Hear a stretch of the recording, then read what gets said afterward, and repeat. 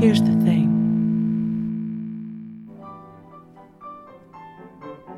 Lift Anna. Excellent, Eva. Where's the turnout, Jody? After everything we've talked about, I'm not seeing it. You understand what I'm saying? Use what you have and turn out. Jesus, she heard you. Excuse me? She heard you.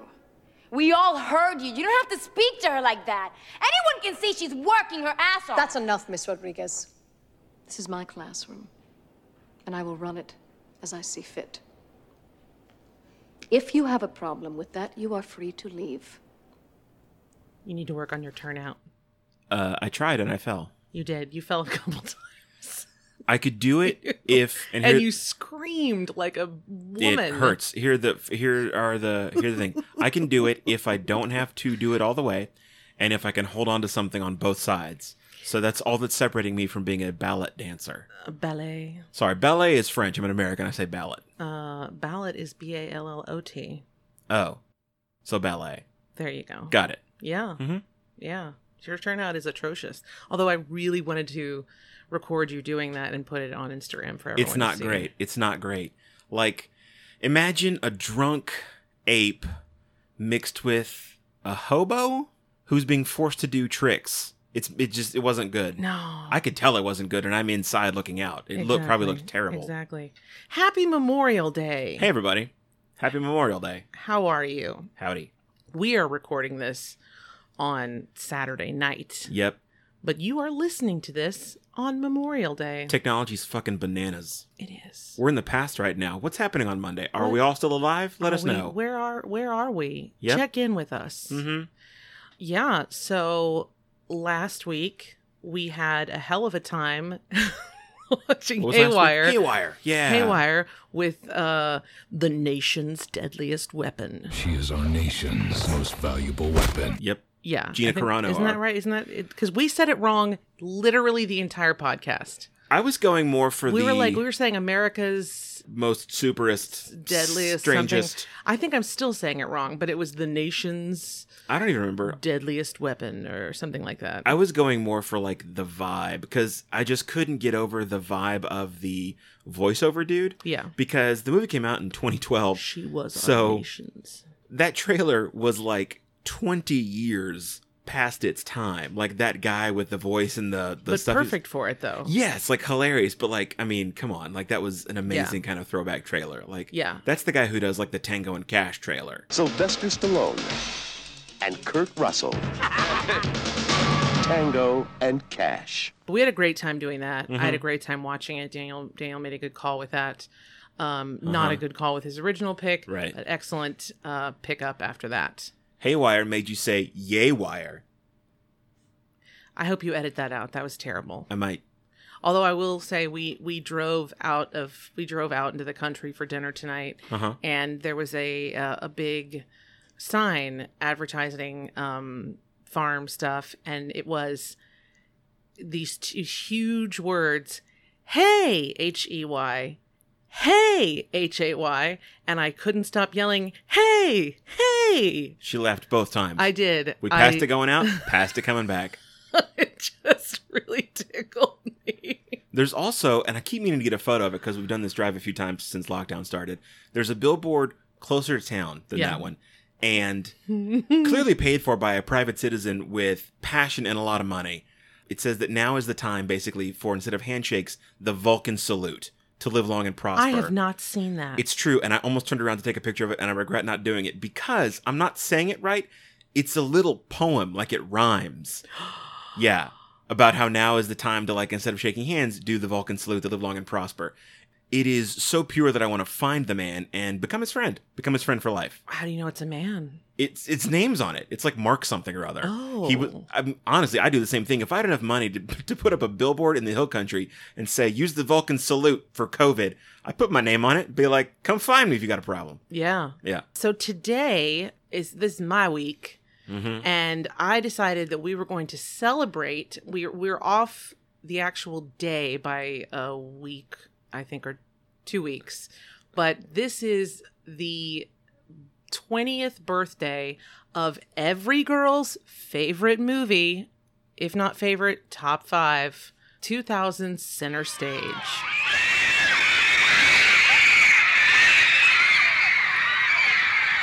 I'm waiting for all the squeals. Yes, Center Stage. You love it. If you have Cooper Nielsen. He talked to me. Now, let me make this very clear.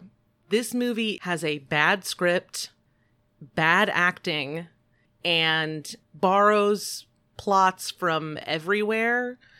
But that does not change the fact that it is one of the most beautiful movies ever made because it's a love story to ballet.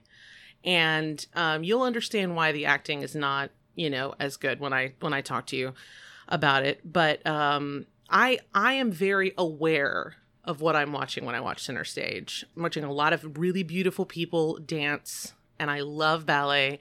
I'm watching a great soundtrack.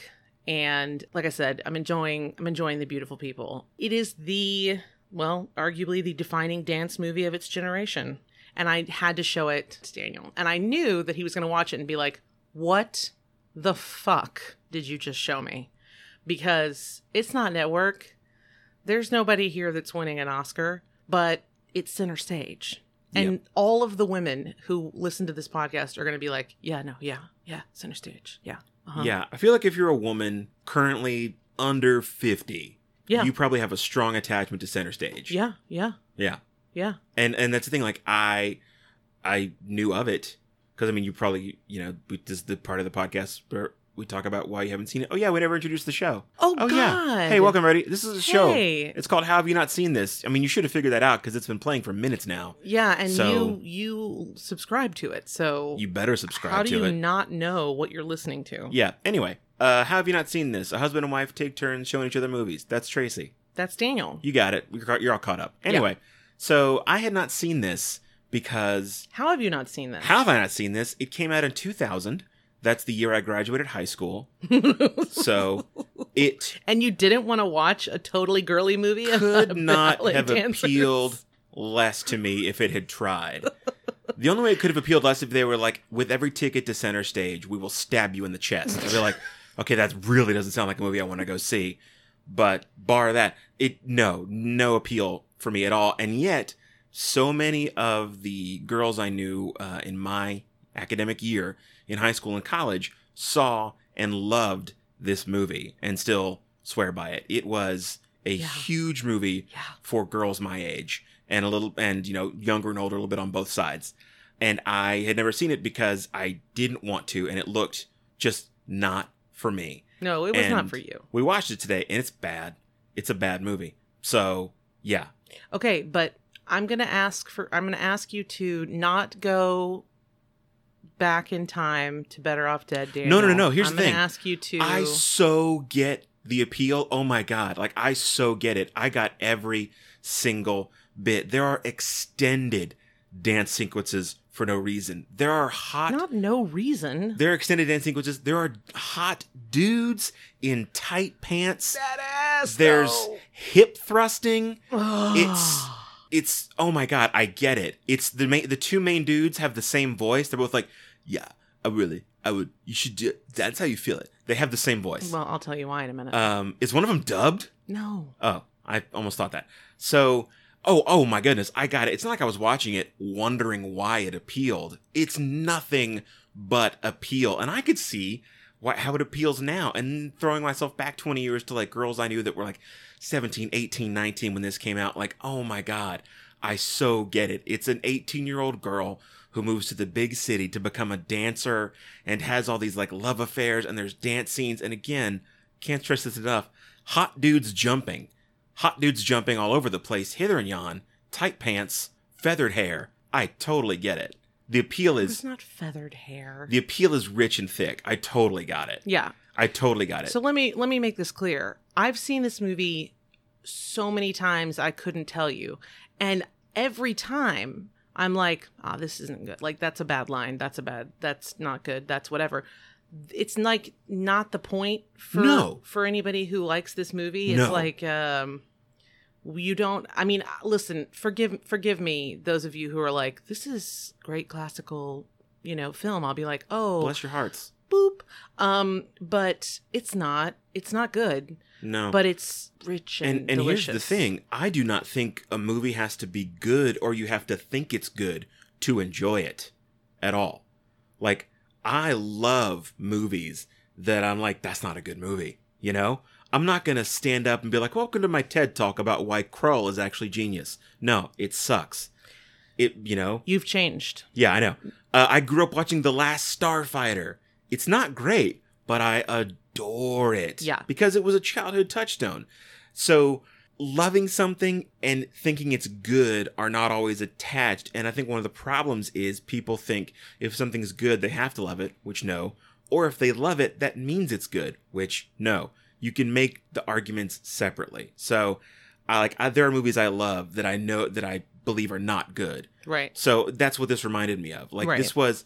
It reminded me a lot of porn because what? Follow me on the journey. Buckle up. We're taking a drive around the neighborhood. I don't care for this at all. Because it was a lot of wooden acting and rough line delivery. She's squinting at me so much right now. In between the big scenes that you're there for, And like a really thin plot, but not in a bad way because it's what you came to the movie for. I mean that in a good way. You're essentially taking one of my young adult movies and equating it with Brazzers. Are we sponsored by them? Do we get any money for that? Brazzers, sponsor us, please. Yeah, we have no sponsors. They have a lot of money. We'll take literally anything. No, what it reminded me of also was it reminded me of Varsity Blues. Okay, thank you. It is the Varsity Blues of that generation, for girls. Varsity Blues. I don't want your life. Exactly. There is an I don't want your life scene and I'll tell you about this movie. And it reminded me so much of Varsity Blues, which I'd already been thinking of because I thought, okay, what do we have? We have a really predictable basic plot, but you're there for the action, whether it's football or dancing. You have the characters that you're there to see. Some are better actors than others. Some are better at portraying the sport on screen than others.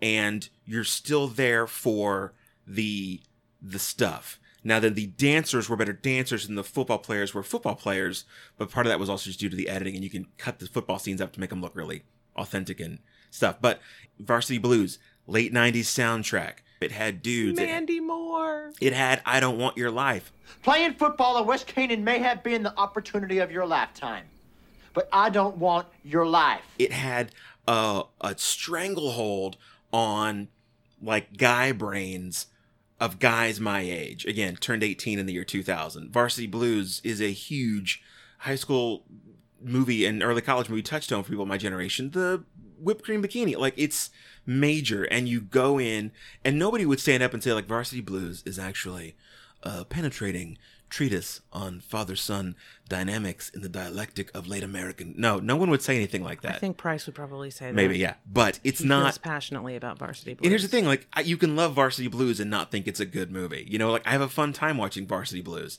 And so this reminded me of that. Like, okay, Varsity Blues was for guys, Center Stage was for girls of this generation, but they're the same basic movie and approach. Does that make sense? Yes. Because you asked earlier, like, what movie were you thinking of? Yeah, I wanted to know what the boy version of Center Stage was. I think it's Varsity Blues. I think it's Varsity Blues, too. I think it's good. So we're going to talk about Center Stage because I've got a lot of really cool trivia for you that you would not have. I have so many questions. You're welcome to them. But you're going to listen to me first because... No, I meant like you would answer them by giving me the trivia. The questions will be answered. Yes, hopefully. I didn't do a deep dive for this because what are we diving deep for? It's pretty shallow. Hot dudes. So oh my God, they're so pretty. There's just one moment where one of the dude dancers, and I'm not going to talk about the movie plot because I know that's your job. Fine. One of the dude dancers he's down on his knees, kind of like kneeled, but also like squatting, right? Oh, when he's doing that thing towards her, like and grabbing her ass? No. Oh. And he's holding a female dancer over his head. I have my arms over my head right now because you just can't think about it without doing it, even though it's a podcast. And he goes from a seated position to a standing kneeling position, just like raising himself as if his knees were hydraulics. And I was like, your ass and thighs must be made of pure Terminator grade steel. how are you, a human being, doing this without computers? It's amazing. Like, I totally got it. Well, yeah, that's the thing. There are, okay, and I think this also could go for like ice skaters. Oh, good call. And gymnasts. Yep. Ballet dancers are they're a people that are like not of this world. Like they are, what they do with their bodies is so completely beyond what the vast majority of this world can think of doing with their body, that we're just like, huh? Which is why it makes sense that they all marry each other, because like, how are you going to be with a normal person when you look like that and you could do that with your body? I mean, are you kidding me? I can't even fathom it. I don't know how they ever stop having sex. Right. You're like some like ripped dancer and you're like, this is my wife Karen, we're going to Costco. You're like, nope, that's not it. That's not happening. Poor Karen. Poor Karen. Karen, there's a guy out for you. There's a guy out there for you. He's at Costco right now. He's at Costco. Waiting for you to come yell at somebody. He's lost in the frozen food section. Karen, please go Those find... burgers are getting cold in his hand. Please go find your spouse. Please go help him. His name's probably Eugene. No. His name's probably Steve or something. Or, what's a good one? Not Brad. Okay, we're off the point. Dave. Okay. Anyway, so the only article that I actually used, I used Wikipedia because what am I? Like, come on. But there was this fantastic, like, incredibly long interview on Vulture that's still there. It's called An Oral History of Center Stage, How 24 Pairs of Leather Pants, a Tearaway Tutu, and Red Point Shoes Made for a Generation's Greatest Dance Movie by Chloe Angyal. Chloe Angyal. So I'm going to be just quoting from this basically the whole time unless to talk about Wikipedia. So thank you to Chloe in advance for your writing, because I did not. Yeah, she says, like I said, to this movie did not do well. Let me say that first. It did not make its money back. Although I imagine it has Daniel always like corrects me when I say this kind of stuff, but I'm like, cult films end up making their money because people rent it all the time and buy it and all that afterwards. But box office wise, it did not make its money back. Yeah, a lot of times that's definitely comes into play. Like when you do the basic research that like consumers like us have access to, that gives you like just the basic, what was the budget in the box office? You can kind of do the rough back of the envelope math, but the home video rentals and DVD sales and online rentals now like make it a totally different story. I mean, it's one of the reasons that if you just look at the box office of Office Space, you're like, oh yeah, it tanked, but it was such a home video hit that it was a success. Yes. So I have no idea. I don't have access to those numbers. Somebody in the studio want to call me? You're welcome to. Yeah. But Sony, I would imagine it made Sony, it give us a call. Yeah. Is Sony still in business, or have they been bought by Disney? No, they're hanging out there. Okay. Mm-hmm. Amy Pascal, by the way, was in charge of Sony at the time, and she was like, I like this idea. I want a ballet movie. She was crackers, and she was one of the unfortunate victims of the Sony hack a few years ago when her emails came out. And a lot of her emails leaked, and you realize the people at the top running movie studios know absolutely nothing and are just winging it. Like, as much as you make up your job and your day, that's them. They just are somehow doing it with billions of dollars. Yep. But she wanted herself, she wanted herself a ballet movie, and she got one. Mm-hmm. Now, it was not received well, did not get good reviews. It cost $26 million. It made $23 million. So, you know, they only lost. Close to breaking even. They definitely, I would swear on a stack of Bibles that they ended up making far more than their budget. Yeah, because it's not like they paid a lot to advertise for it. There's no way there was a big marketing campaign behind Center Stage. Because with all the, I mean, I can tell you people that have bought the soundtrack, bought the whatever. I mean, just, it's also had 2 sequels. Like direct to video? Yeah. Like The Sandlot. Yeah. 2 sequels that a lot of the original stars were in. Huh. Yeah. Including Peter Gallagher. Work. Hey, work, and he is a sexy motherfucker. Attaway, PDG. 20 years later, Center Stage is arguably the defining dance movie of its generation, the rare example of its kind that enjoys as much affection among dancers as it does among civilians. It might have seemed like a disastrous mismatch of a project, a decorated British theater director at the helm of an American ballet movie stocked with untested acting talent and dancers in their first film roles. Let me tell you who we've got in our roster. Nicholas Heitner, I don't know how many of you know who he is. He's the director, right? Yes, he's the director. He is a very, very famous man. He was the artistic director of London's National Theatre. He put on Miss Saigon, The History Boys, One Man, Two Governors. He also did The Madness of King George, The Crucible, The Object of My Affection, The History Boys. And anyway, I don't know if you ever saw The Madness of King George, but it was amazing. I haven't seen any of those, but I recognized the name in the credits, and I thought, I know that name. It's ringing a bell. But now that you list all these things, I was like, oh, okay, I must have just heard him in connection with these other shows. Very famous and decorated, and so it was kind of like, wait, you want to do what? You want to... Sure. You want to do this? Okay. It was his turn where? On center stage.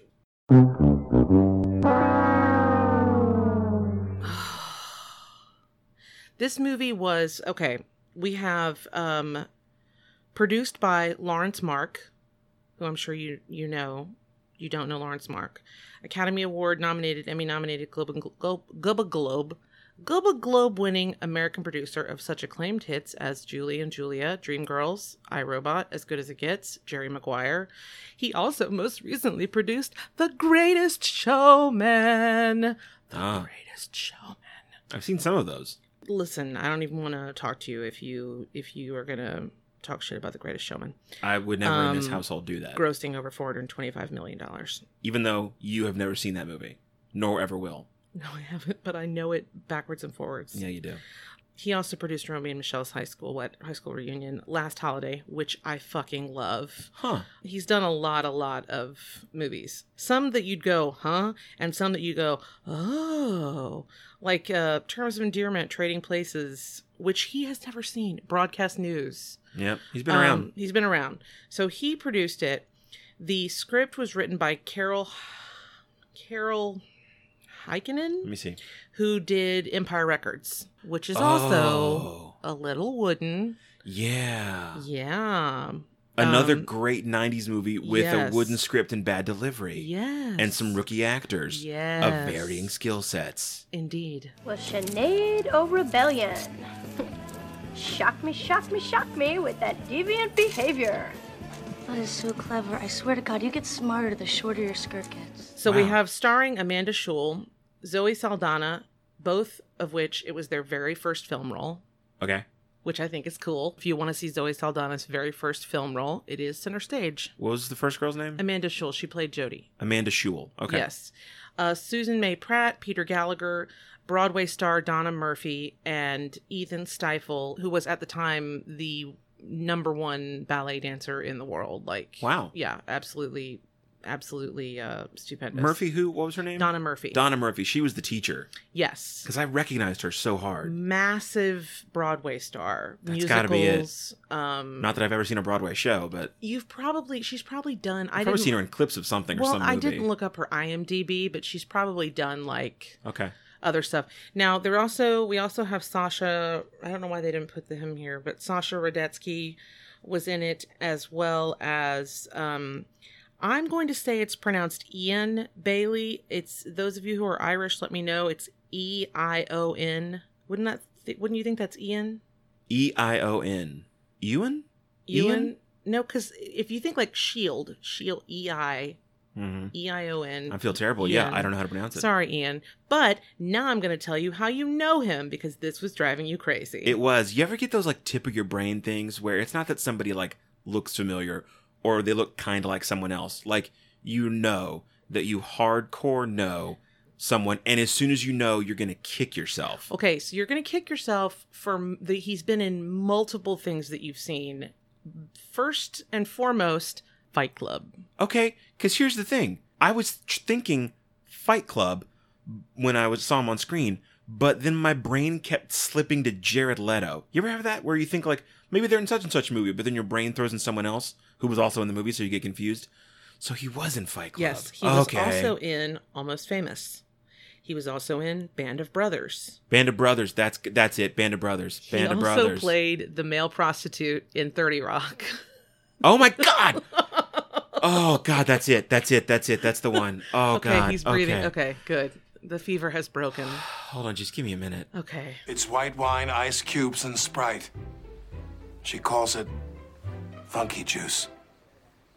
I don't know if I want to do this. Just take. He's the that one for that they yourself. like. They take Liz out and like they tell him all the stuff to do, and he's like, I'm having second thoughts. Yeah. You feel better? Oh, God. Easy breathing now. That has been pestering me all day. Yep. He keeps asking me. He's like, can I just look it up? Now, something very cool about Ian Bailey is one of his best friends is from Fight Club, and it is the super sexy, awesome Instagram friend of mine. I made that up. He just likes all of my things. Holt McCallany. Which you would know from Fight Club, but also most recently from Mindhunters. Yep. In Fight Club, he's the guy who leads the "His name is Robert Paulson" chant. And in Mindhunters, he's a fucking badass. He's just amazing. See Mindhunters. It's on Netflix. They're not going to make any more probably. We had it. It's gone. But watch it. It's just one of the greatest shows ever made. And Holt McCallany is absolutely amazing and super active with his fans on Instagram, which I love. Yeah. If you comment something nice, he'll like it. It'll give you a little rush. He'll like it. Sometimes he responds, and then you run around the house squealing. Hypothetically. I don't know anyone that's happened to. No, not here. No. The screenplay was apparently punched up by legendary playwright Wendy Wasserstein. I don't really know I don't really know how she punched it up. To what degree? Did she punch it down?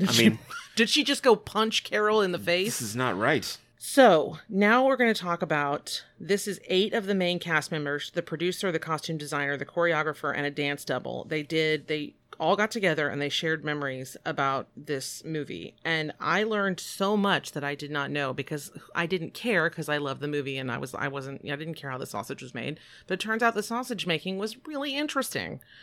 And did not involve murdering anything. Of the primary characters, 3 were played by I should say this. In the movie, it's called ABA and ABC, the American Ballet Academy and American Ballet Company. It's meant to mimic the ABS and the ABT, the American Ballet School and the American Ballet Theater. Yes, the American Ballet Theater. Okay, so 3 of the top of the primary characters were played by actual ABT dancers. Ethan Stiefel, Sasha Radetsky, and Julie Kent, who plays the former girlfriend. She's the prima ballerina of ABT. The real skinny one. Yeah, that dances with... yes. Yeah. She, her name is Julie Kent. She danced in... she starred in a 1987 movie with Baryshnikov. Like, she's... the real deal. No, she seemed, when she walked on screen, I was like, that lady dances. Yeah. You know? But the casting directors went all over the country looking for the perfect professional ballerina to carry the star role of Jodie Sawyer. Because Nicholas Heitner was like, I want authenticity. I want real dancers. And of course, everyone's like, you say what? Sure. Yeah. Let's get real dancers to play. Yeah. Because that's what they're known for is their acting. Yeah, I mean, that's the thing. You're kind of screwed. Do you get dancers and make them act, or actors and either A, make them dance, or B, use doubles? Well, they did both.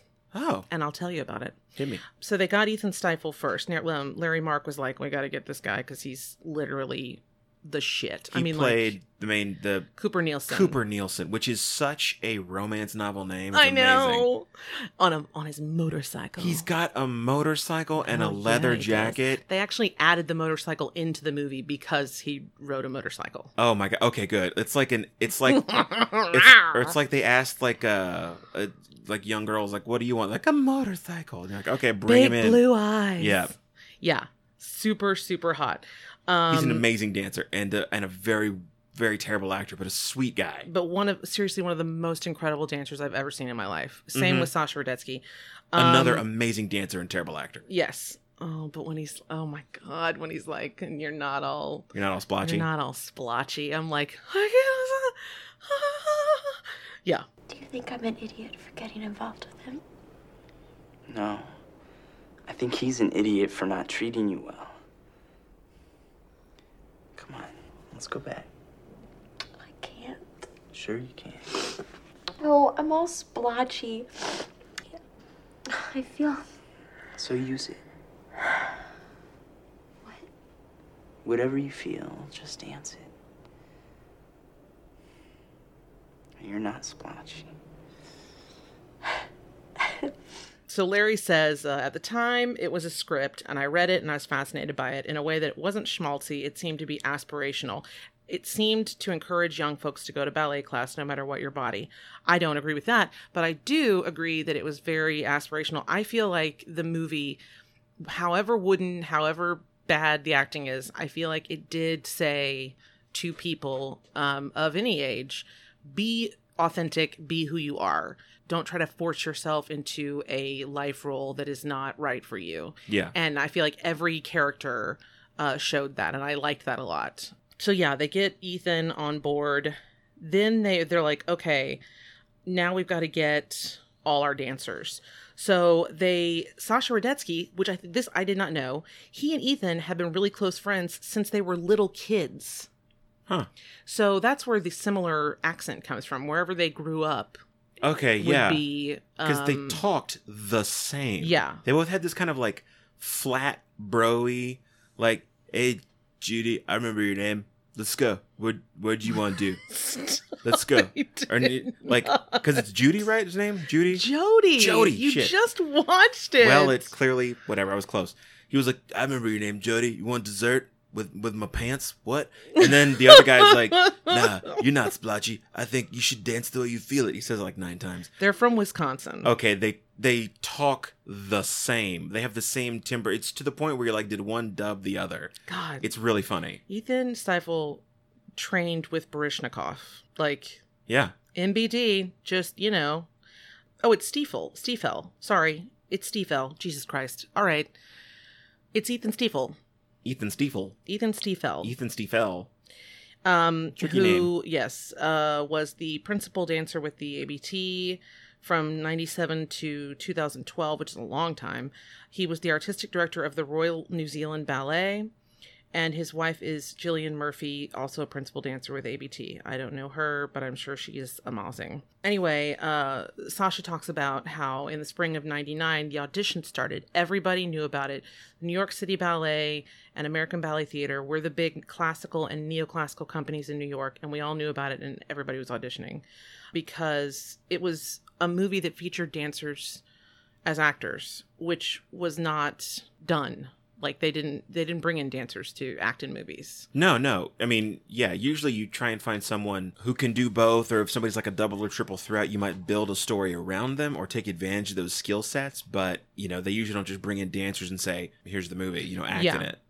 So the choreographer was Susan Stroman, who is a Tony Award-winning choreographer who's worked in theater, dance, film, and TV. Her notable Broadway productions include The Producers, Crazy for You, Contact, and The Scottsboro Boys, which I don't know. Those last two are fake. She says it was kind of ahead of its time, This was before Glee or before the dance TV shows that are on now. To do a pure dance movie, a movie that was celebrating dance, and also a movie that at the end the girl ballerinas all have a mind of their own. It was ahead of its time, so I think people really wanted to be a part of it. Amanda Scholl, she was at a rehearsal for the end of the year student showcase with the San Francisco Ballet School, so she was also an actual dancer. Even though they make her out in the movie, they're like, your turnout isn't good. You don't have the right body, blah, blah, blah. She's like, I'm an actual dancer, but thank you. I figured they were all dancers. The one I was surprised by was Zoe Saldana because she went on to... She is a dancer. So she was a dancer first? She was a dancer first. Okay, so she just got charisma because she's so good in this. She had a body double, but she had a body double. No, I was going to say her acting is so good in this. Yes, her acting. Yeah. Because her charisma is so natural because, like, there's one scene where, like, the ballerina walks by and the girls, kind of, like, laugh and they're like, she's so pretty. And she's like, I think she looks like a gerbil, which is, like, kind of a dumb insult, but, like, it's a PG-13 kid movie kind of insult. But she sells the line as actually vicious and snide. And you're like, oh, way to go. She's really good in this. Yes. Especially for somebody, A, so young, and B, first movie. So that's why I was wondering if she was an actor they brought in who could also kind of dance, and I guess they that's what it was. Yeah, because she's definitely the best of the dancers. Yes, in terms of acting. So Sasha he was going to audition for the Russian guy because he did live in Russia and study there and speak decent Russian, but his accent wasn't very good. So the role of Sergei went to, this is so cool, Ilya Kulik, who was a gold medal winning Olympic figure skater who apparently did He had just won the gold medal and was the first man to ever do a quad during the Olympics. What's that? I don't know. It's 4 of something. Maybe it's 4 spins. Maybe. Brrr. What? Do you want to look it up? What was it? Brrr. That's it. Okay. I just did a spinning motion with my finger. So that's who he's Russian, and he was prosh. I mean, you wanted to just hug on him. The role of Charlie, which Sasha ends up getting, who's the other super cute boy, was originally supposed to be named Carlos and be a Hispanic guy, and they gave the role to this guy, Angel Corella, who was this up-and-coming young Latino male dancer. And then Angel blew out his ankle, and so they call Sasha in, and they're like, hey, you got it, and we're calling you Charlie, not Carlos, because Sasha does not look like a Carlos. Not at all. Real quick, a quad, or quadruple, we were right, in figure skating is a jump with at least 4, but less than 5 revolutions. All quadruple jumps have 4 revolutions except the quadruple axel, which has 4.5, although no figure skater to date has landed the quadruple axel in competition. So a quad is a 4-rotation jump. So well done to Ilya Kulik. Right away, buddy. I don't know how to say it in Russian because my parents wouldn't let me take it in high school, but if I did, I would say it to you. Tsasamda. Droystra. Tsasamda. Perestroika. Happy skating. Yes. So that's cool. That's how Sasha got his role. Amanda Schull, they were like, the minute they saw her, they were like, shabam, and gave her the job. Now, there were 2 roles that the casting team, they say, was willing to prioritize acting talent over ballet ability and hire dance doubles to make up the difference. Eva Rodriguez. The Zoe Saldana role. Yes. Zoe Saldana.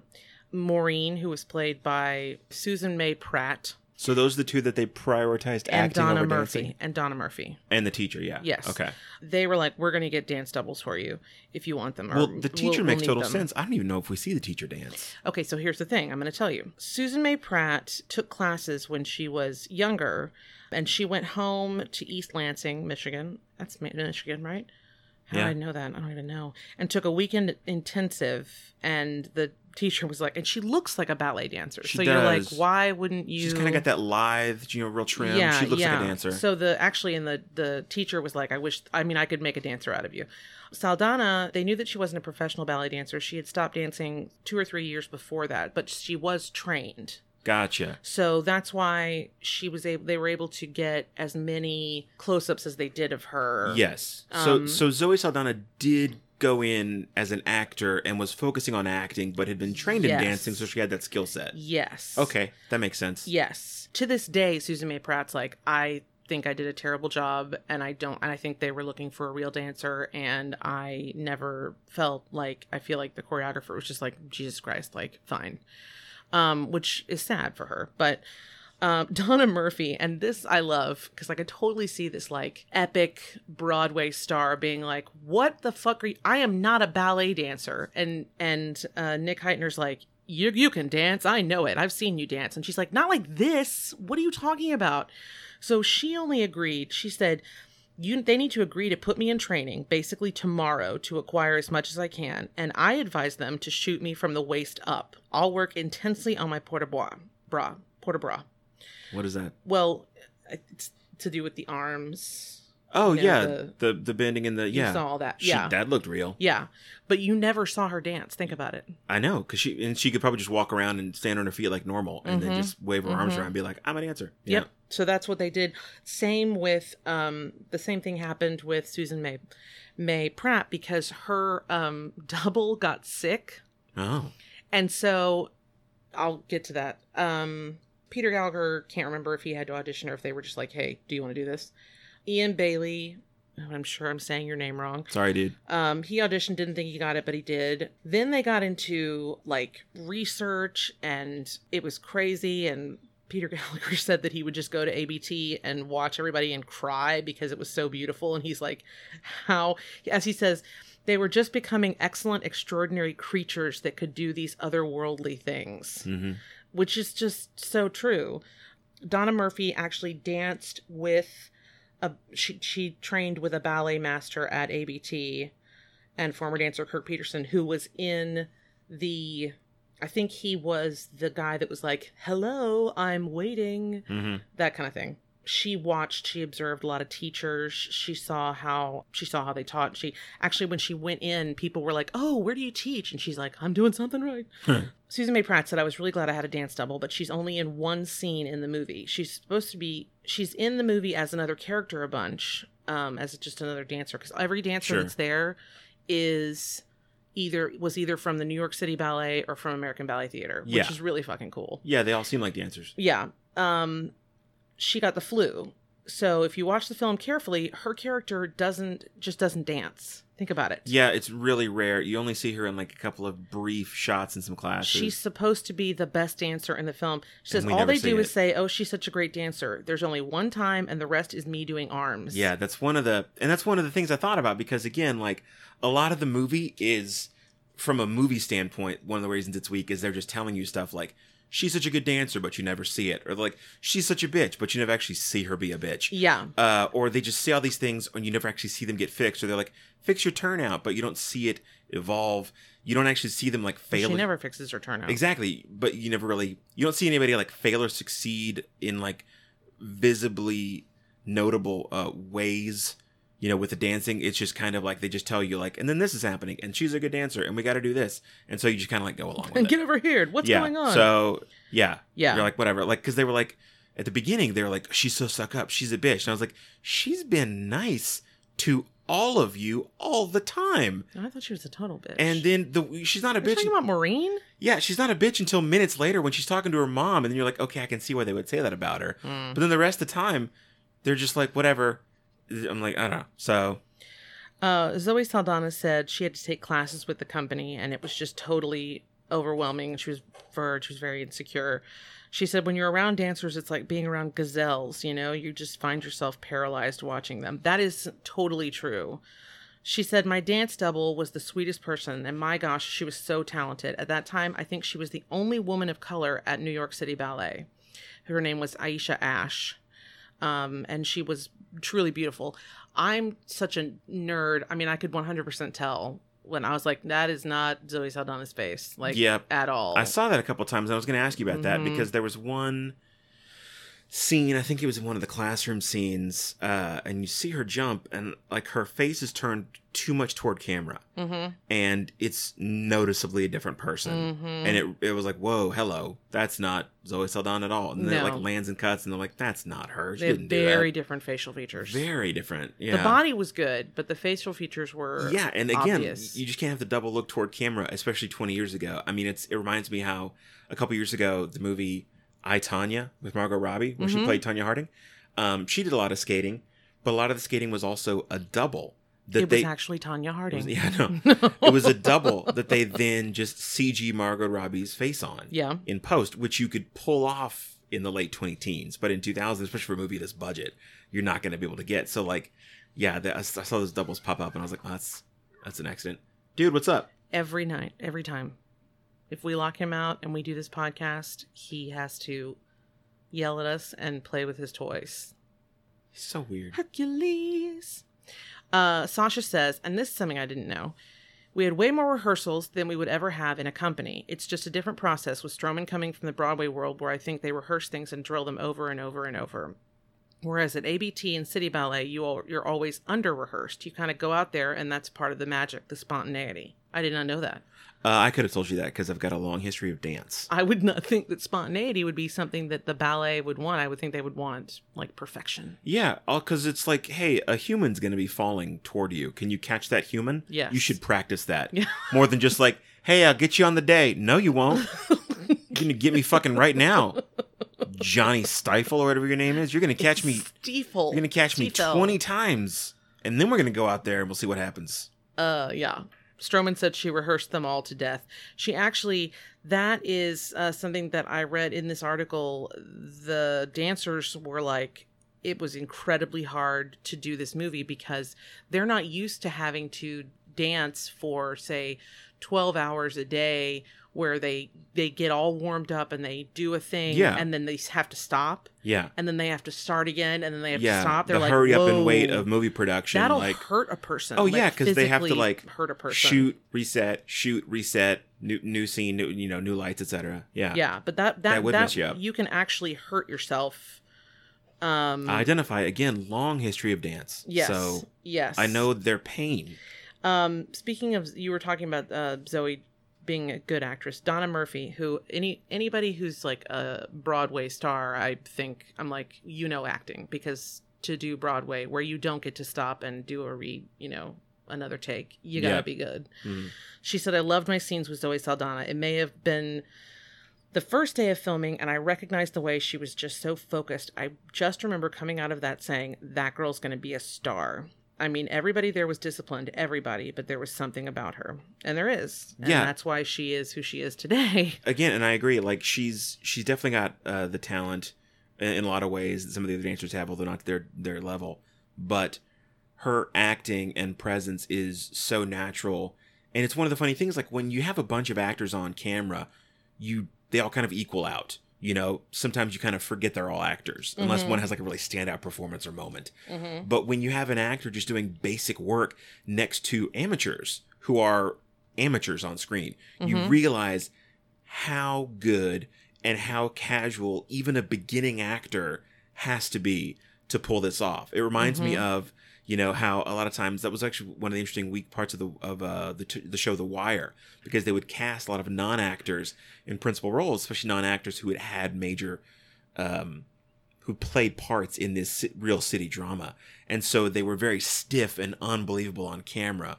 It also reminded me appropriately of Haywire, because Gina Carano, amazing fighter in the fight scenes, but they were like, we got to make her not talk as often as possible. It's the truth. Because she barely We love talks. She doesn't talk that much. And even the time she's not talking, trying to sell stuff with her face, it's just a little either over the top or under, Because she's not an actor. It reminds me of, when the guy playing Elliot Cooper, what's his? Cooper Nielsen. Ethan Stiefel. Thank you. He, the whole time, he always had like a really charismatic smile, but dead eyes, like shark eyes. Like it never... He did not have dead eyes. The whole time. Big old gorgeous blue eyes. Because like he had that very dead, flat... You can see him and the guy who played Charlie, because they're not actors, waiting to deliver their lines. And they deliver every line with the same flat inflection and no emotion, because it's not their skill set. And so when you see somebody like Zoe Saldana, even in her first movie, you're like, oh, wow, she's really bringing it. And there are some great moments, like when she's practicing alone in the practice room, and then the teacher comes in and they kind of have that moment together. There's some good stuff, She's really good. Mm-hmm. I like this part. Stiefel talks about, I've literally for 20 years called him Stifle, so it's like really hard for me to call him Stiefel. Not to his face, though. No. I don't have to talk when we're together. Because okay. It's just dancing. Jeez. Let's just dance. Let's set that up. Oof. He says everyone was very committed to making sure throughout the film, whether it was me or Julie or Sasha, that we were happy or as happy as we could be with the dance performances, because it was really an opportunity to put the art form on film for posterity. Think about that.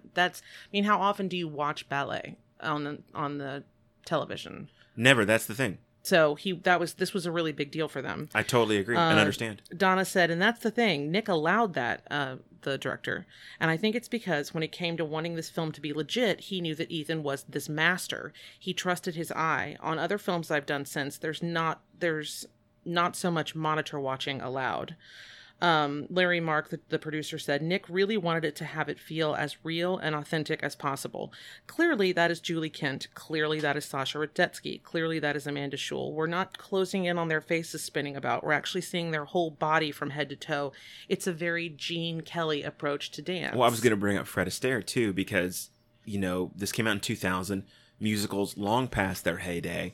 Yep. And we got like a minor spike with Moulin Rouge in 2001 and some other stuff in the years following, but really not, Mm-hmm. And of course, this movie's not a musical, but this movie has a lot of dancing like musicals do.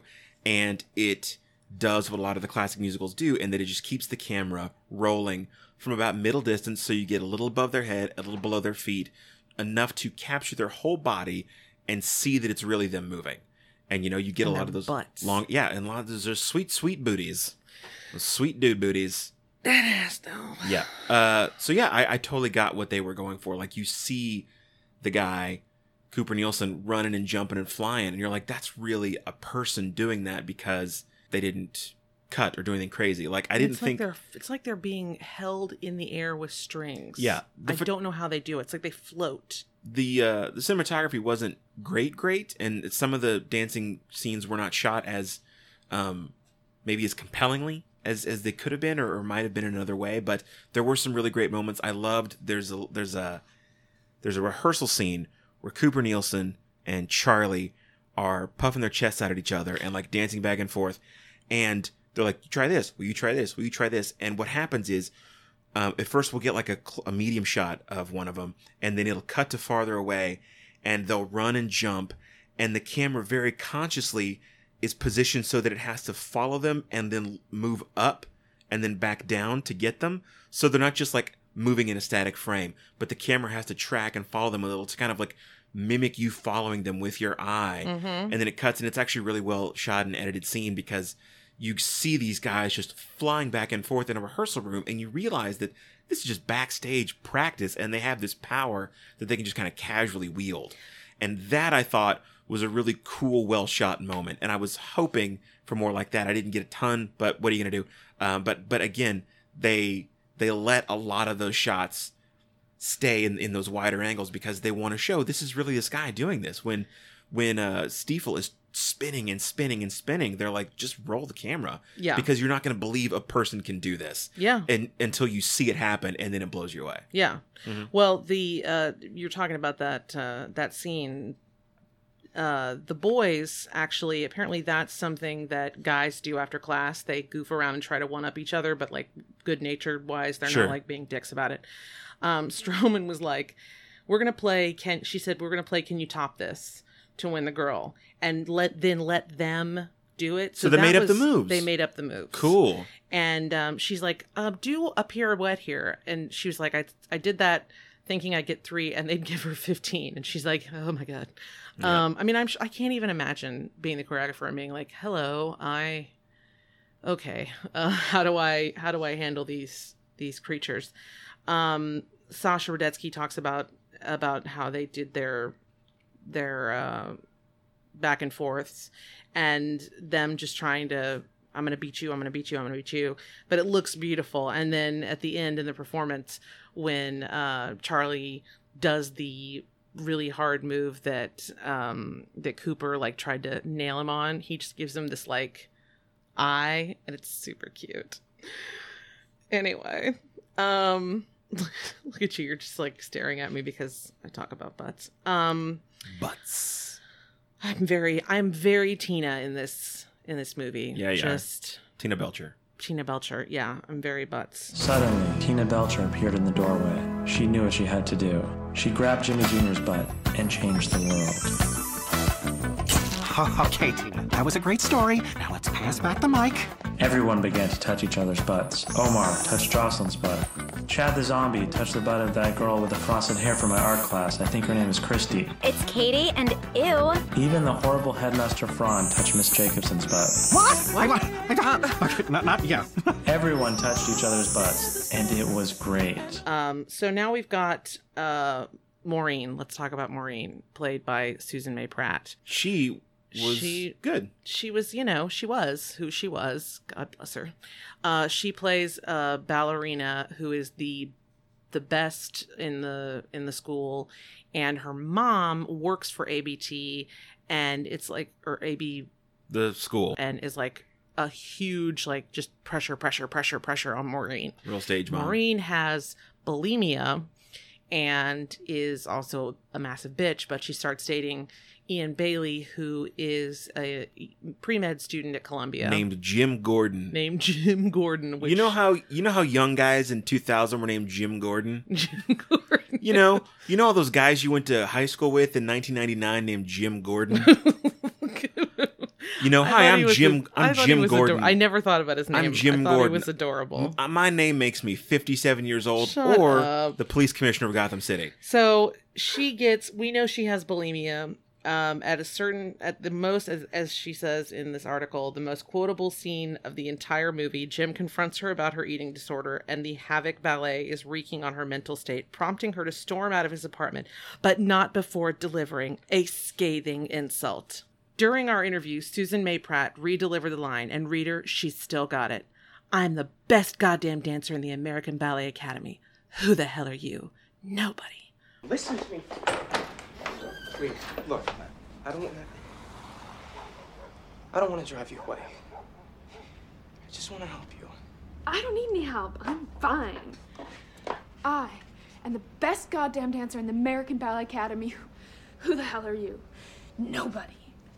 And so that is, she says people quote it to her all the time. And she says she cringes because she knows it wasn't supposed to be funny the way it was written, but like people... And it's bad. I'm sorry. It's bad writing. That whole thing. She's like, and the way that she's talking is just really weird. It's like it was bad dubbed. Writing. I don't know. It's bad writing. Well, the thing is, it's tricky. Like, it's almost like the worse the writing, the better the actor has to be to make the material work. Not totally, but as well as it can. Yeah. Which again is why I thought Zoe Saldana brought surprising amount of believability to calling a lady a gerbil and making that sound like a burn. Yeah. But yeah, she storms out, and again, it's a terrible line, a terrible script. She does her best, but I was like, that's just bad writing. This is obviously not the star's fault. But it reminded me, again, so much of Varsity Blues because it's got the storm outs and the lines. Also, there's a scene in this where the kids go out dancing and drunk, and the next day they're like hungover at practice. It's just like Varsity Blues. Yeah. It's Varsity Blues with dancing. Which came first? Oh, let's find out. Okay, while you do that, I'm going to tell you that apparently this movie was a little bit like the Olympic Village, if you know what I mean. Drugs. No. Fierce competition and patriotism. No. National pride. No. Parade of flags. No. Tracksuits. No. Norway. Yes. There it is. Ian Bailey says he hung out with the cast a lot. Amanda and Zoe, sometimes Sasha and Shaquem, who Shaquem Evans played ballet student Eric Jones. His friend Holt McCallany gave Ian his apartment in Tribeca, and he would have get-togethers. They'd play Truth or Dare. It was so much fun. Amanda goes, we did go over there. We did play Truth or Dare. And what happens in Ian's great apartment stays in Ian's great apartment. Zoe Saldana goes, I'm going to keep that to ourselves. And I'm like, you guys were doing naughty stuff in that apartment. I'm just imagining a giant orgy. By the way. Oh my God, I would have paid to be there. Real quick, Varsity Blues was January 99. Okay. So it came first. Okay. Because this was summer of 2000. All right, so there you go. We were just kids, Mox. As Saldana says, they were fun times. I mean, it's summer in New York for the love of God, and we're all in our late teens or early 20s, and it's our first or second shot at doing something that we absolutely love. So yeah, people were getting it on, and who can blame them? Yeah, all those kids were underage getting served at those bars in New York, and all I thought was like, they're just giving them drinks. Huh. Yeah. They're like 18. I don't know if all of them were 18. The main girl definitely was, Jody. Yes, but I don't know if all of them are. Because her parents were like, do you want to go to college or dance? And she was like, I want to dance. Yeah, she does. But the thing is, her parents, clearly, her parents are so not actors that they were found on the street and said, listen. They really were. They were terrible. Like, listen, you guys look relatively clean. Would you like $20 and a ham sandwich and sign this waiver and you want to be in a movie? Mm-hmm. And they're like, sure, this sounds like a fun way to kill an afternoon. They could have been tourists for all I fucking know. Mm-hmm. They're so bad. And they're in like the opening scene where they're auditioning and she's like, I got it. And they're like, but don't you want to go to college? And she's like, I gotta go. And they never show up again. And then they show up at the end when like at the final dance thing and like, you were so great. And I honest to God forgot they existed. They showed up on screen with flowers for her. And I was like, holy shit, it's you guys. Like, why are you even fucking here? Who wrote you into this fucking movie? You don't need to be here at all. Like, that's, again, it struck me as like a very endearing, like a ragtag summer camp movie kind of feel. Like, the parents didn't need to be there at all. No story, no help, no point. Mm-hmm. Like, cut them entirely. She doesn't get homesick. She never talks to her parents. They are not an obstacle. They support her. They say, don't you want to do this? She's like, no, I want to go. And you never hear from them again. And then at the end, they're like, congrats. You're like, okay, you guys are pointless. Like, they have nothing to do. So bless their hearts. They're so bad that you forget they're in the movie and then they come in and are bad all over again. And you're like, oh my God, you guys. It's like if you got like just anybody's parents to be in this movie. Like, bless their hearts. Yeah. They had to film a lot of stuff like in the middle of the night because people had jobs during the day. The American Ballet Theater didn't stop because these 3 principal dancers were in a movie. So they were like, we got to dance and we got to dance. And you could see that. Like a lot of the rehearsal rooms, you see the windows behind them, but you can tell it's a fake city backdrop. Yeah. Mm-hmm. Sasha talks about it being really fun doing the ending scene with the whole cast, and like he and Ethan are fighting over Jody, but they were shooting really late at night in Lincoln Center, and it had its challenges. It was hard to stay warm muscle wise. I imagine they probably didn't turn off the heat. Oh, terrible. Well, sorry kids, after hours your loss. I'm gonna pronounce this wrong. Stiefel. No, it's Stiefel. Stiefel. But like Stefan Urkel. Zoe Saldana's body double. This is when she and Amanda Schuller are talking about how hard it was to dance. It was 3:00 in the morning on the last day, and they're doing this last thing where Schull is doing it's called a fouette. Fouette. That's right. I have no idea. Fouette, tour à la second, double pirouette, fouette. Anyway, so she's just like spinning around, and her red point shoes. She said they'd been dancing. It was start stop. She said, my body just didn't hold out, just wasn't capable of staying on point for that, literally on point on her toes. Nick Heitner wanted her point shoes to be all red, but they were dyed, and so they were really slippery, and she just kept falling. Oh, shit. Which I can't That imagine. would have to hurt. Yeah, and Nick Heitner's like, come on, we got it. And she's like, I'm going to die. And he's like, no, you're going to be good. She's like, I don't think you understand anything. So they interview every actor. This is 20 years later. Of all the films I've done, that's the one that seems to mean the most, is what like all of them said, which I think is really interesting. Oh, also they cut the script down big time. It was supposed to be a lot longer, and also each girl was supposed to have as much of a storyline as Jody. That would have been like a 9-hour movie. Yeah. The movie as is was 2 hours. It was not. It was 111 minutes. So yeah, 1 hour and 51 minutes. There you go. So that's not 2 hours. I apologize for rounding up those 9 minutes. Yeah, it's 2 hours. There's no way. Why would you want to do that? Jody's the main character. I know. No one else gives a shit about the rest of the girls. I know. Whatever. Carol had a whole big old fit about it. No one's like, what's happening to Blaver? Over there in the corner. Zoe Saldana says that every time people come up to her because they recognize her from things, half of people reference Center Stage. This is a woman that's been in a large number of films. A ton. And big films. And they're like, Center Stage! And she's like, yeah, all right. Yeah. I mean, you gotta give a movie props when it is when someone's been in fucking Guardians of the Galaxy, Star Trek. She was in Guardians? Oh my God, she was in Guardians. That's right. She's painted up. Hello. I forget. Oh my goodness.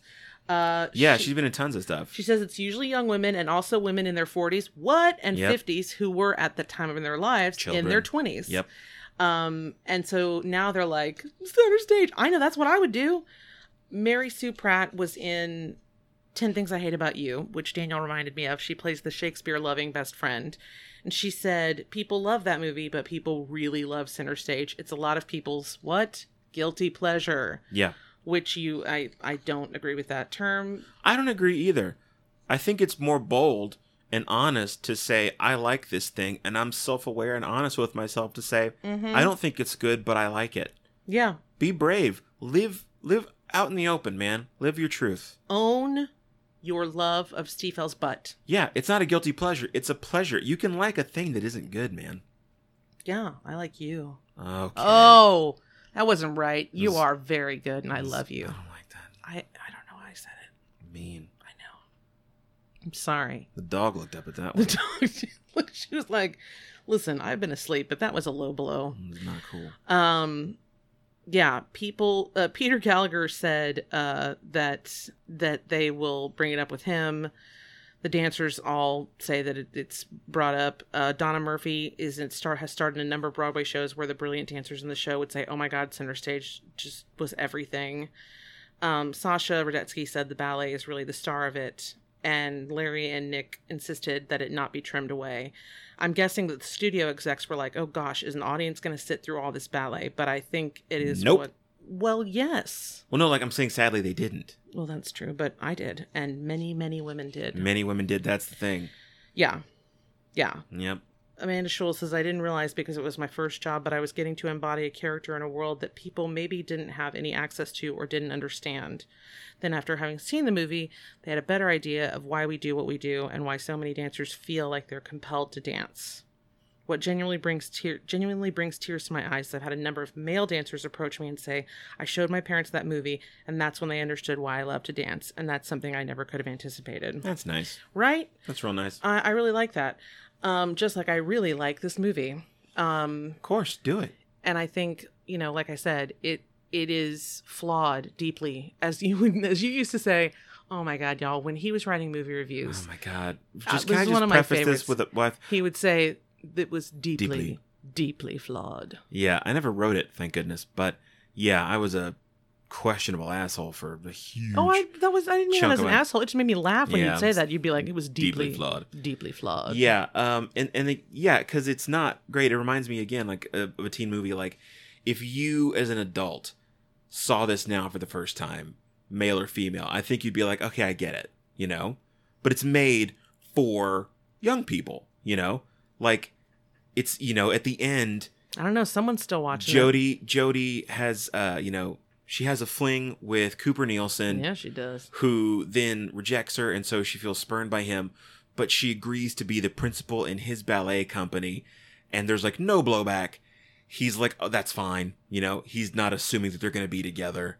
Like, because she turns him down, and he's like, that's still great. You can still be the star of my company. And I'm like, yeah, it's very much made for young people, that like super fantasy ending and super fantasy tell off the bad guy, and you get it's great. He wasn't a bad guy, though. He just shagged anything that moved. Exactly, yeah, but like, he started to move back in on her, like, come be with me. We could be great together. And she's like, okay, I will, but we're not going to, you suck as a boyfriend, which I'm like, that was not your boyfriend.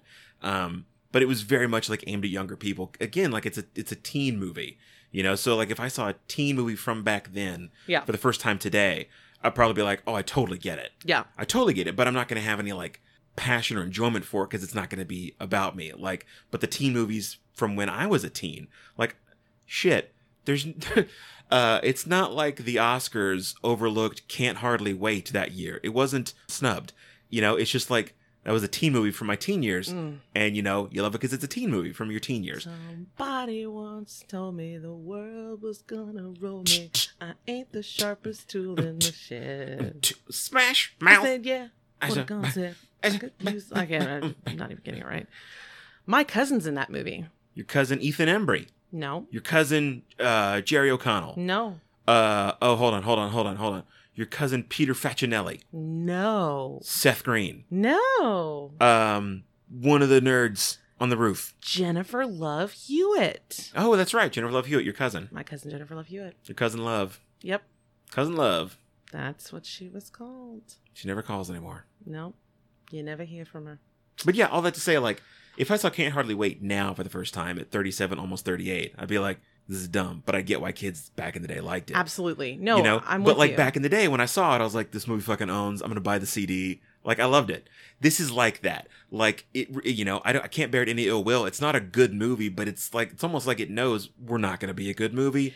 We're just going to show some dancing and but see, that's the thing. I think that if a dancer saw it, they'd be like, this is amazing. Yeah, because it captures the dancing really well. That's the thing. But the actual acting, storytelling, writing, directing, everything that would make it a movie is not good.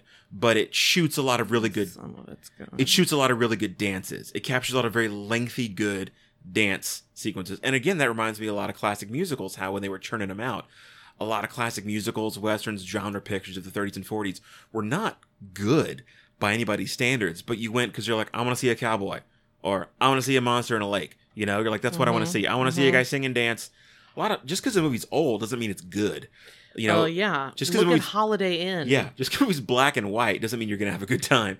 So this is kind of like that. Like the dancing is really good, and they shoot a lot of really good dances, and you can tell the people are spectacularly talented. So that is high quality and really cool that they capture these people. Because again, one of the most accurate lines in the screenplay is when one character says you can only dance for 10 years, 15 if you don't get hurt. And so they captured all these people who were young and at the peak of their physical prowess. And it's immortalized now on film that they could do these things. It's not just memories or some photos or videos. Like, this movie is a time capsule of their ability to say, look what I used to be able to do. And that's awesome. Yep. But as a movie, the stuff that would make it a film is not good. Yeah. Like, Susan Stroman won an American Choreography Award for it. Yeah. Because totally, the dancing was totally justified. Like Sasha Radetsky says, it was about the dancing. Star. Yeah. You're not going to go Ballet into was the this star. expecting, because again, like, you're not going to go into this expecting characterization or plot or compelling performances. If you get some good performances, you're going to be lucky, you know, and it's a low budget movie. Most of the money was probably Peter Gallagher and choreographers, you know, because you can pay the dancers scale because they're new, you know, they don't have to pay any money for this. And it was also really efficiently, cheaply made. Like, there was one scene toward the middle where Cooper Nielsen and the ballerina are dancing in a show together, and you only see the audience in one cutaway, and it's the same audience shot you'll see at the end of the movie, because it's really just the camera on them on stage and from the wings, because there's no audience there right then. They're just dancing, but I could tell there was no audience in the room. But you can shoot around that and make it seem like, oh, there's a big production and sound effects and stuff. So I get it. Like, that was a smart way to do that. Yeah. So yeah. Just a couple little tidbits. The subplot in which Cooper attracts the financial support of a flirtatious, wealthy female philanthropist, which, by the way, would be me if I was an older woman with $200 million or however much money she had. I can't remember. $200 million. I would 100% go get me a boy toy ballet dancer and be like, what up? I will give you whatever you want. Let's just see that booty in action. I have no problem with that. That whole thing is mentioned in an August 15th, 2004 New York Times article entitled "How Much Is That Dancer in the Program?" which revealed that Stiefel had a very similar real-life sponsorship relationship with a philanthropist named Anka Palitz. Throwing that D around. Oh, well, if you got it, throw it. More like Johnny Stiffel, am I right? Jesus Christ. No. Hello. Okay, now I gotta find this video. That's not the only place you can spin like that. Hello. Oh my. No, I'm not giving you a high five. No high five? No. The single from the movie "I Want to Be With You" is performed by Mandy Moore.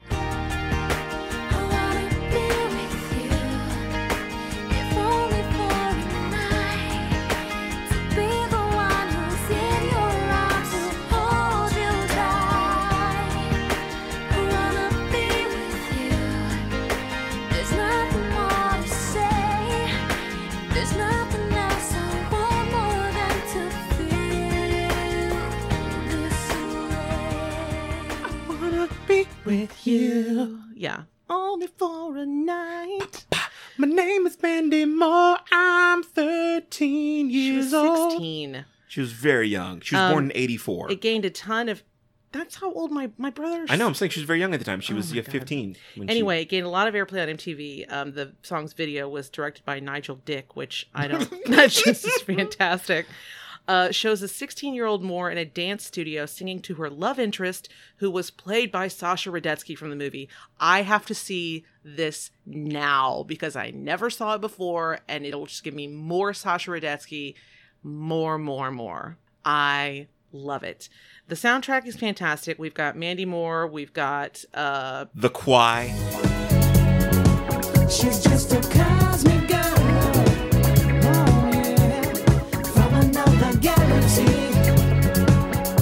My heart's in zero gravity. She's from a cosmic world. Yeah, we got plenty of Jamiroquai. We've got Red Hot Chili Peppers. We've got Michael Jackson. We've got 2 songs by Mandy Moore. Both are awesome. Yeah, like the Mandy Moore songs, when they came on, it was again another amazing flashback to high school, because I remember Candy and I remember I Want to Be With You. It was nuts. Yeah. Like, it's crazy to hear a song like that was like a pop hit from your childhood that you haven't heard in forever. Yeah. You know? It's one thing if it's like a song that's Talk to me, baby. Show me who you are. Baby. Sweat with me. And you're singing Mama Dance. And then I'm singing, dancing. And I'm up on center stage. And I'm Mandy Moore. Oh my God.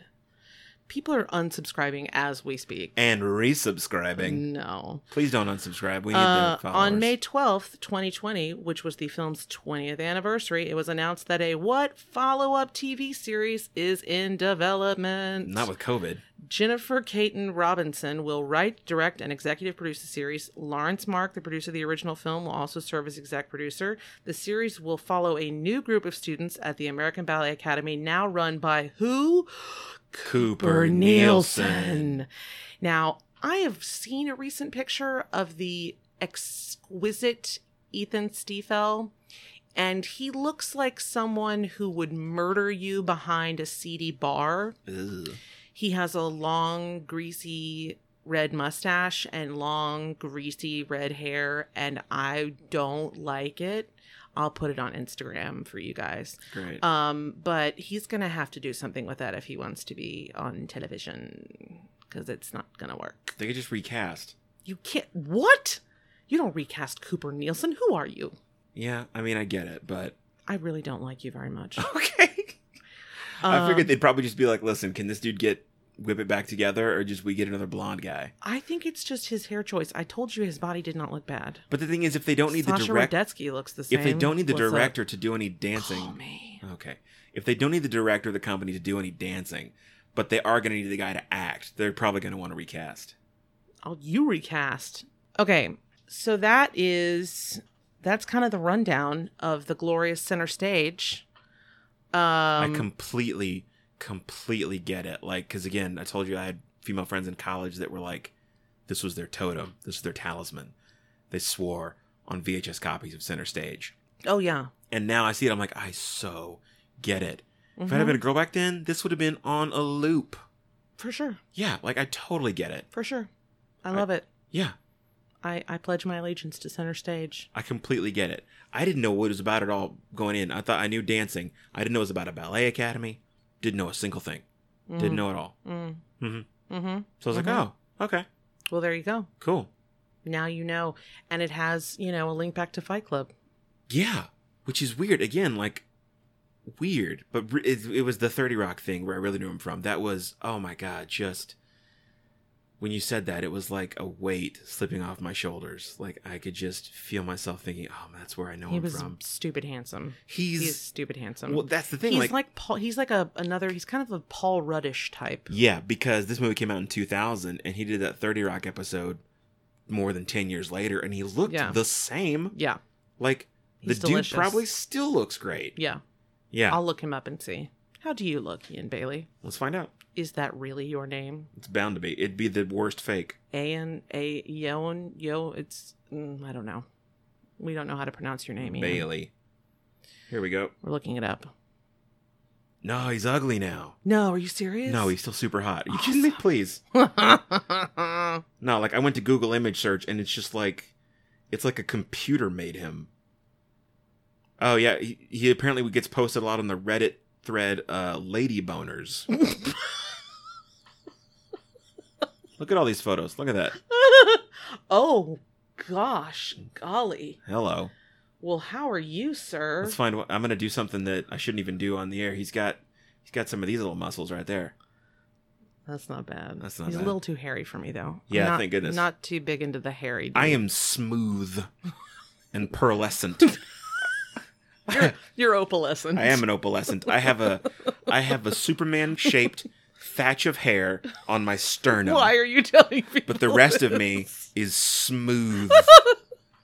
And he lets me give him raspberries on his tummy. Like a porpoise. Like I just knife through the water, but I never go in the water because it's where fucking sharks live. Oh my God. Did I not? I told you that whole thing about the guy who was friends with a shark for like 20 years and she came to him every day to get her head scratched. And I she loved was it. so sweet. Do you know why that shark did that? So other sharks could get away with it. Sharks are not your enemy. They're not my friend. They are your friend. Well, I don't know any of them. I don't know how we got on this. I'm looking at more pictures of you and Ian. Ian Bailey. Ian. Oh, yeah. Wikipedia says Ian. Good job. Ian. Damn, I got it right. Ian Francis Hamilton Bailey. He played Private Webster in Band of Brothers. I know all this stuff. I literally He was told in you. Mindhunters? You said he was friends with Holt McCallany, who was in Mindhunters. No, he was in a different Mindhunters. It was not this Mindhunters. That's an amazing. Oh my! He was in the shitty movie Mindhunters. Yeah. With LL Cool J and Christian Slater. Oh my god, that's an amazing coincidence. There you go. The Holt McCallany are friends, and they're both in a Mindhunters. I know. Let's watch that Mindhunters. Okay. Yeah, he was born in June of 1976. What's that? He's 6 feet 0 inches tall. All right, that's still good enough for me. He's married, unfortunately, with 2 kids. When has that ever stopped me? It's a really good point. Oh, he appeared on Dawson's Creek. Didn't everybody appear on We did. Dawson's I was on Creek? Dawson's Creek. I was going to say. Dawson Leary, there's no fucking way that he winds up as a film producer at like 23. With that giant head. By the end of that, yeah. Like, I mean, he should have been in a hospital for that size of that head. But like, he becomes like no way are you a producer? You're a PA at most, man. He's like, he got like some muckety muck job at the end of that. And he was like whatever, man. Pacey and Joey were right to leave you behind. So what's your hell yeah for this week? Ewan Francis Bailey. No, it's Ian. Ian Francis Bailey. Shit. Ian Francis Bailey. Okay. No, let's see. That can totally be your hell yeah. Yeah, what is my hell yeah for this you week? have a huge crush on Ian Francis Hamilton Bailey. Hamilton Maguire III. What is my hell yeah for this week? Let's think. Let's think. This is just dead air I can cut later. Dead air that we're cutting, so who gives a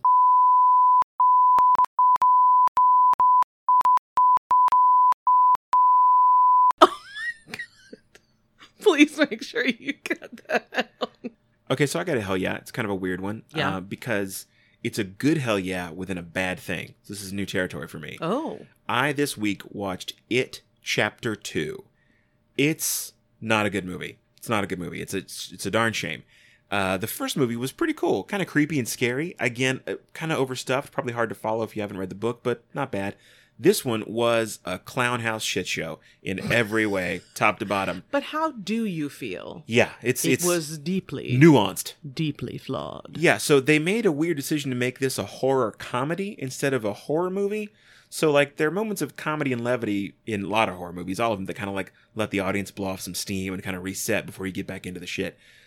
This has like goofiness and weird stuff, and it's like a horror comedy, and I don't agree with their decision to make this Beetlejuice basically by the end of it. It was a weird call. But my hell yeah within that is the great casting and performance by Bill Hader, because he's a really good actor and performer and a much better dramatic actor than I think anybody predicted when he was coming off SNL. But if you've seen Barry, you know how great he can be. You have the biggest male boner for Bill Hader. Like, I do. You're always being like, I do. look at this thing about Bill Hader. And I'm do. like, Jesus. I do. I drink the Haterade in a good way. Absolutely. It is amazing. He's so good in this, though. The casting him as the grown-up version of the character Richie the Class Clown was inspired. He does a great job. He gives like one of the best performances. Him and Jessica Chastain give the best performances. They do so much with the script they're given. And even though the movie was so bizarre, I really enjoyed his scenes and moments. Even in the middle of this craziness, he actually manages to connect, and like there are moments where he's conveying like loss and sadness over some people that didn't make it, and it's really good. And you're like, man, it's just a damn shame he was trapped in this unfortunately bad movie, because he does a really good job. So it's on HBO right now, and that's where I recommend you seek it out. It's definitely a kind of like bits and pieces or background kind of movie. You know, you don't have to like sit down and think too hard about it because it's not that great. But Bill Hader gives a really good performance in it. And so my hell yeah is Bill Hader doing a yeoman's job in It Chapter 2. That's a good one. There you go. That's a good one. And you are a huge Bill Hader head. Love Bill Hader. And see Barry. It's on HBO. It's so good. There you go. My hell yeah is I feel stupid because it's taken me 5 years to figure it out. I had never heard of the singer Andra Day. And I don't know if it's because I don't listen to the radio anymore, or I don't watch MTV, or I don't know. We don't have TV. I don't know. How do kids find music? I'm old. I am just saying that I had not heard of Andra Day until the last episode, the last and truly really only episode that I'll watch of Some Good News. They played her song Rise Up, and I just sobbed through the whole thing. And then I looked her up, and holy shit, she has got talent like fucking I want her and Cynthia Erivo to teach like a master class.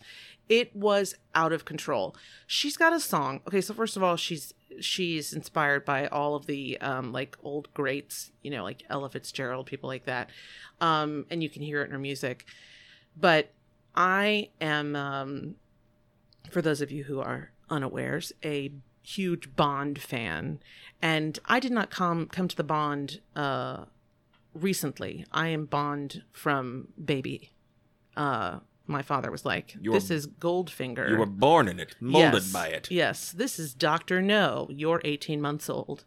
So I feel very strongly about my Bond. I also know every song and in order. Real quick, she is not lying.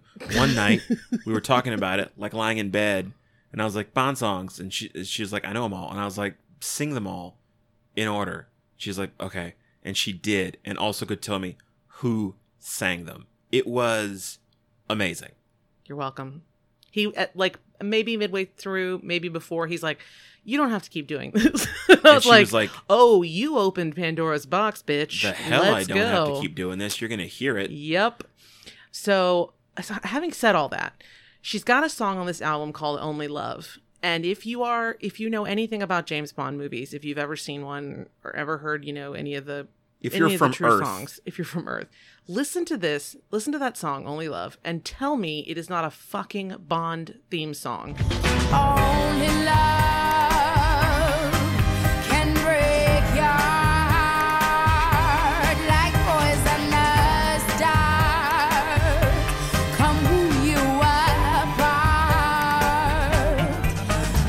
So Daniel and I have decided she's got another song called Tomorrow Not Today.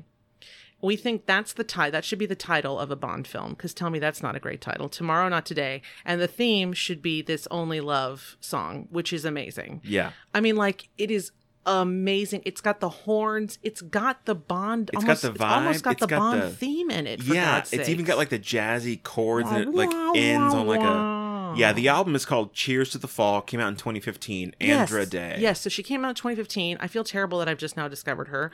But she's also got a Christmas album, which I can only imagine is stupendous. I'm going to listen to that because I could listen to Christmas music any time of year. That's true.